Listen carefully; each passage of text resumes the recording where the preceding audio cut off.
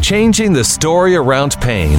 This is the Modern Pain Podcast, helping to improve the understanding and treatment of pain across the world through education, advice from experts in the field, personal stories from those living well with pain, and more. A modern approach to pain treatment, management, and education, while helping to bring the patient voice back to healthcare. This is the Modern Pain Podcast. Here's your host, Dr. Mark Cardula. What is going on, everybody? It is Mark Cardula, lead faculty and CEO here at Modern Pain Care, where we make you the complete clinician. Today, this episode, I thought we'd go a little bit different direction. We've been doing a lot of clinical pearls, but part of the clinic is also more than just treatment. There's our staff, there's our front desk. Talked to Jerry Durham about the front desk, of course. But there's also the discussion that Jared and I have had with some of our coaching, the clinicians in our coaching program, about use of techs. And I think there's some interesting dialogues that we've seen on social media, Jared's seen in other areas that we'll talk about today, and some maybe not helpful opinions, I think. There's ways we can kind of navigate this discussion and make it a win-win for both clinician and patient. But before we get into that discussion, let's welcome in our co-host today. How are you doing, Jared? Man, I am doing good today. I'm actually I'm excited to talk about this because I think that it's something that doesn't get talked about a lot directly. There's a lot of talk about using technicians or using aides to assist you in your treatment or to help you in the clinic.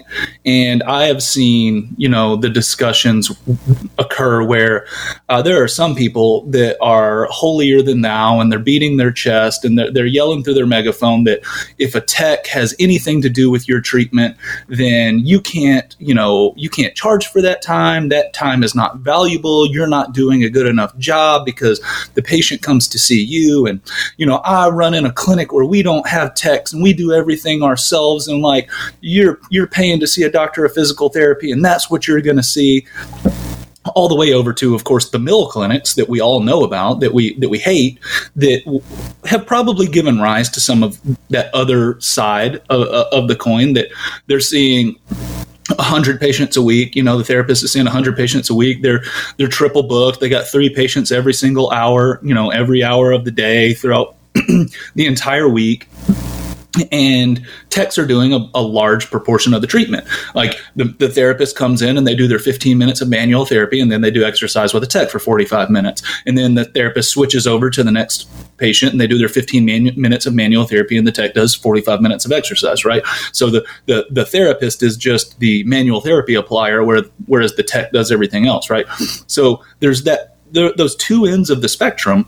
And I think both of those ends of the spectrum, as usual, when you shift to the far ends, probably are not completely the best way to go about things. And given this is just my perspective, but I have some thoughts on this that I really want to talk about because of how much I've seen it online and because of how much it's already come up in our complete clinician coaching program with some of our mentees in there really having this discussion as well.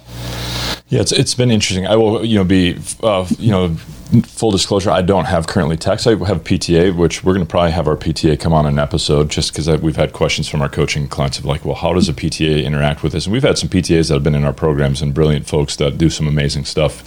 And I think you can leverage them, and you can get some really good techs who are very skilled in what they do and put in a role that allows them to succeed and not put them in an ethical, moral dilemma maybe that might happen in other situations. But I do agree with you. I think there's this dichotomous, ridiculous, the mill versus you're a horrible human if you have a tech involved in your care. I don't think either of those sides are very helpful to our profession. And if you look at healthcare and other settings, that we have a lot of other staff that interact with you in your doctor's visits and your other healthcare things that you in appointments that you go to, yet for some reason it's some horrible, devious, horribly, terrible thing that we're doing in PT to have that. But I'm curious, Jared, what do you think, if you were to kind of think, what are the strengths of having like a tech, or what are the things you could, do as, and kind of maybe, and keeping that on the, obviously the moral, ethical high ground that we, strive to keep on here.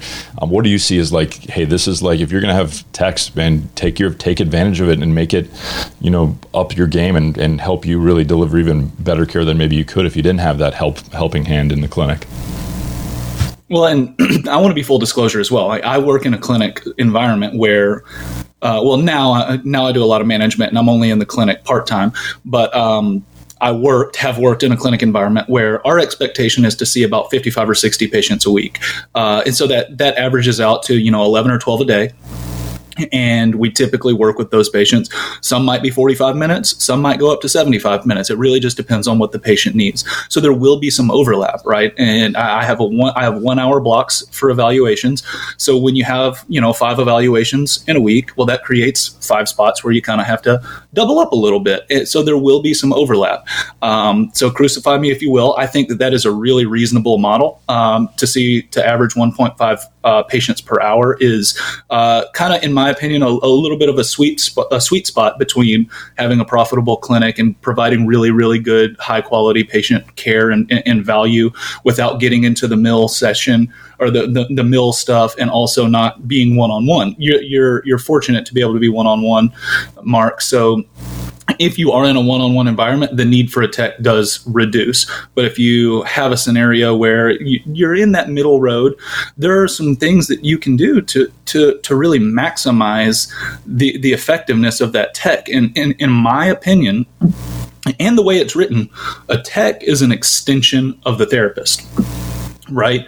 And anybody that is involved in patient care, from the time that patient walks through the door till the time that patient leaves, is part of their experience. And that includes the front office, hat tip, Jerry Durham, but it also includes the technicians. And that technician, they might have a really good bond with your patient as well, and they can help you facilitate a therapeutic alliance, right? If they are a personable human being, if they're interested in, the patient, if they care about what's going on with them, right? So a tech is as good as you train them to be, as far as, understanding that they actually are super integral to the entire patient experience, and understanding that they play a role in that patient getting better because they're another person that's interacting with them in their story of their rehab and of trying to get better, right?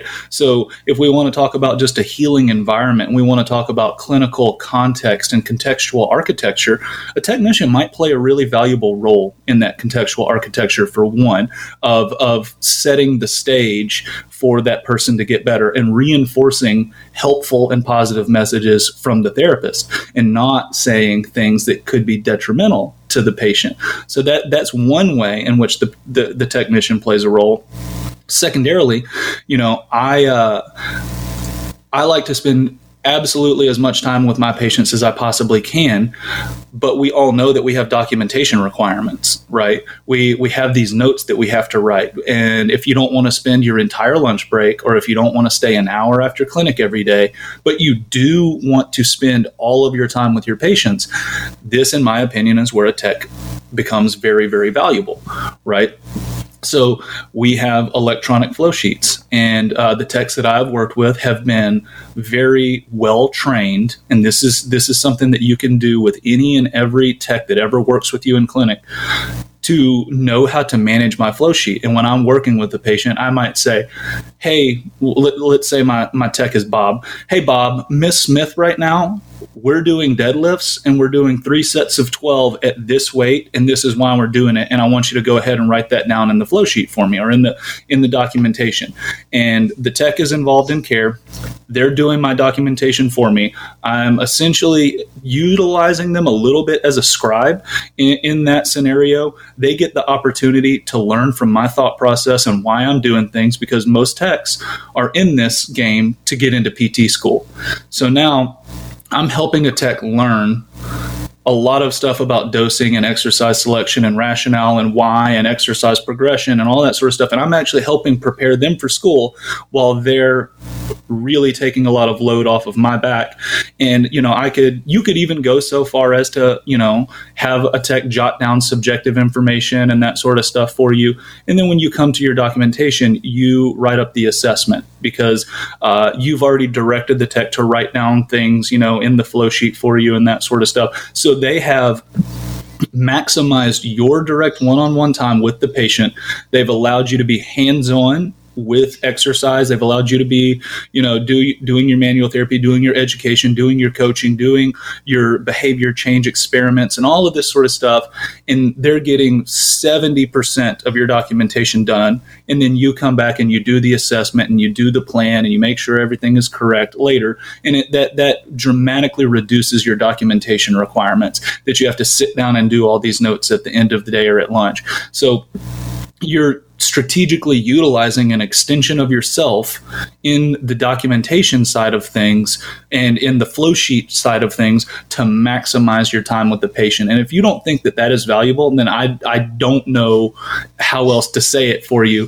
That if you're using somebody that is a low labor cost to allow you to maximize your time with the person, and from a billing perspective, allow you to actually maybe generate more revenue for the clinic so the doors stay open because you can maximize that time, and you can have a little bit of overlap in patients, so you can maybe see just a couple more patients. And that's the difference between your clinic being in the red at the end of the year and being in the green at the end of the year. And I'm fairly heavily in management now, and I have a little bit different perspective on things than I did when I was just a clinician. Surprise, surprise, right?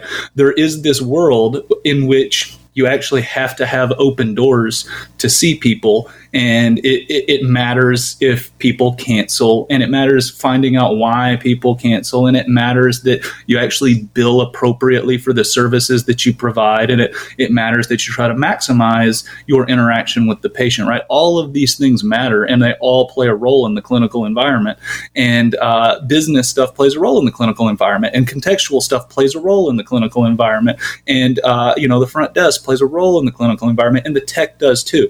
And I know I've got on this long, diatribe at this point, but after kind of talking through that, I'm interested to hear your perspective, Mark. No, I think you bring up some good things, and I think it's always helpful. When I was just strictly a clinician, it's easy to kind of cast stones in a glass house kind of thing where you don't really understand, all the overhead and the business sides of, as much as we'd like it just to be this altruistic, we can do everything for free. Patients don't need to have insurance companies and have these expensive. We got to kind of work with the system we have, and I think understanding some of the things that to provide the benefits we all want to have, and this we want to get paid a certain amount, and we want these benefits and all these things that we deserve because all this stuff we do. Then how's that all going to get paid for? And I'm not saying and there's a way to do it ethically, morally. Jared's in a great spot where they're really mindful of producing a great patient experience, but also maximizing their clinical efficiency, where the clinicians aren't burning out. And I can't imagine seeing triple booked at the hours with some of these clinics that are in the more mill style, where and I see it because I see students go into those things getting promised, you're going to get paid more, and then a year or two later they're burned out to a crisp, and they're looking elsewhere to do it. And the turnover, there's a reason turnover in some of those situations are high, but not my favorite mode of treatment, and I think Jared and I can agree with that. But the other thing I would say too is with what you spoke about, where you're having this dialogue with your tech of here's what I'm doing, here's why I'm doing it, here's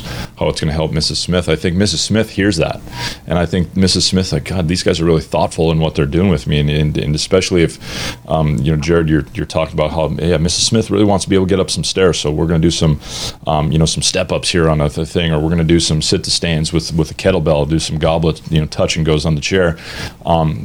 Mrs. Smith, they're really thinking about it versus, I've had patients come from those mill style clinics where it's like, I don't even feel like anybody, like, I just can do it. I'm just kind of on my own with people just kind of peeking in on me once in a while where there's no real direction. And to me, that's just like you're boring somebody's natural history to death. Maybe they'll stick around with that till natural history does its thing. But man, I mean, and a lot of natural history helps us out. I think, man, embrace it, get people confident in it, get people engaged with their bodies and engaged with movement. And maybe you can change their behaviors to where this thing isn't a recurrent thing versus just like, them being a little cog in this, number in this big, massive 100 visit a week schedule, which I think is just not the best way for us to portray ourselves to the general public, because, it just makes that unique therapeutic alliance. I'm invested in you and your recovery. It's hard, not saying that there's not some great people who are in those situations who are doing their best. It's just, man, it makes it hard. I can't even imagine. Like, I struggle with my one-on-one schedule sometimes, just with some of the, challenging caseload with a lot of folks who are dealing with some really challenging stuff, but can't imagine trying to deal with 3 people at once and all that different things. But yeah, I think there is definitely a good way to utilize techs, and utilize in the way that I can go to bed at night feeling very confident that I'm providing some damn good clinical care, and not feel like I'm some sort of morally challenged ethically, in this ethical dilemma. I think, we should be, striving to provide the best experience for all of our patients, and I think you can definitely do that within utilizing a tech. But what would you say as we kind of wrap it up here, Jared? Well, there's one more thing that I didn't directly say. Like, in my mind, I thought it, but I didn't directly say. A technician can be another set of ears for you as well, right? Both to hear things that patients say and just to be an ear for that patient to listen to. We all know that a lot of the patients we see, we're some of their only social interaction, right?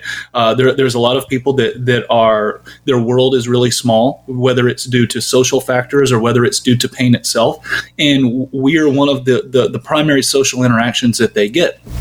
And, there are a lot of times where patients will tell support staff, will tell technicians or front office managers things that they don't tell the clinician, things they don't tell the therapist, because they either they don't want to let us down, they don't want to disappoint us, they just, for some reason, whatever it is, they don't want to tell the therapist, they don't want to offend them or whatever it is, like, hey, that technique actually hurt, or hey, that exercise really sucked, I didn't like that, or whatever it was.